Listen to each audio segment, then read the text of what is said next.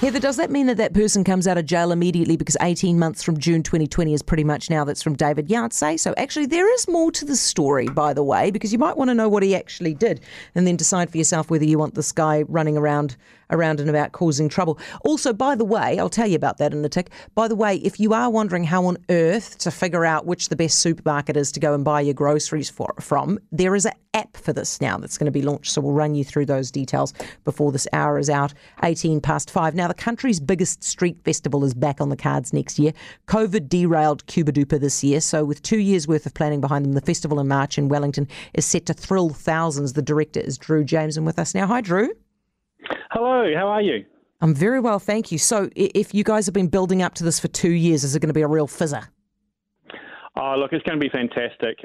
We had, a couple of years of cancellations, so 2020 and 2021 was absolutely huge. We had great audiences and it was really well received by people kind of coming out of that COVID situation.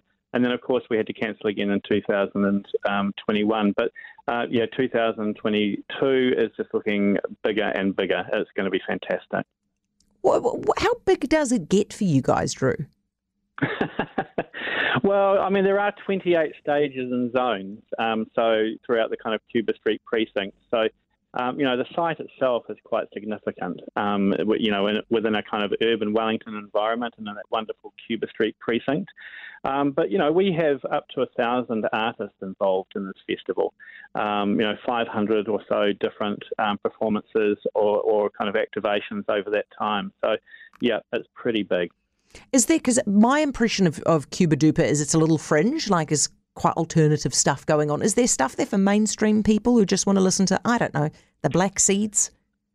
Well, you see, mainstream and fringe is different for different people. So what it's subjective. And so what we try and do is give something for everyone, really.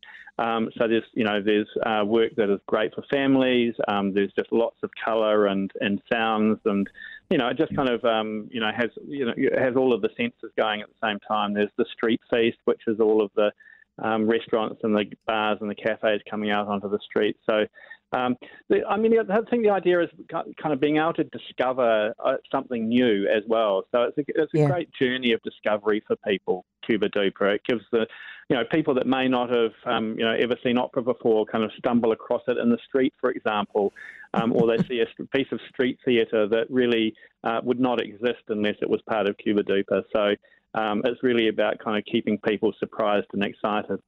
One of the scariest things you can hear as a parent is quiet. But if you do get a little quiet time, have a listen to The Parenting Hangover. It's not scary at all. If I bump into a couple and they have a boy and they have a girl, and I'm like, oh, boy, girl, snip. You've got a boy, you've got a girl, get the snip. You're done. You get to figure out what it's like raising a girl, you get to figure out what it's like raising a boy, save yourself a shit ton of stress and money. You've got your perfect little family. The Parenting Hangover with Clinton Jordan. New episodes every Thursday on iHeartRadio or wherever you get your podcasts.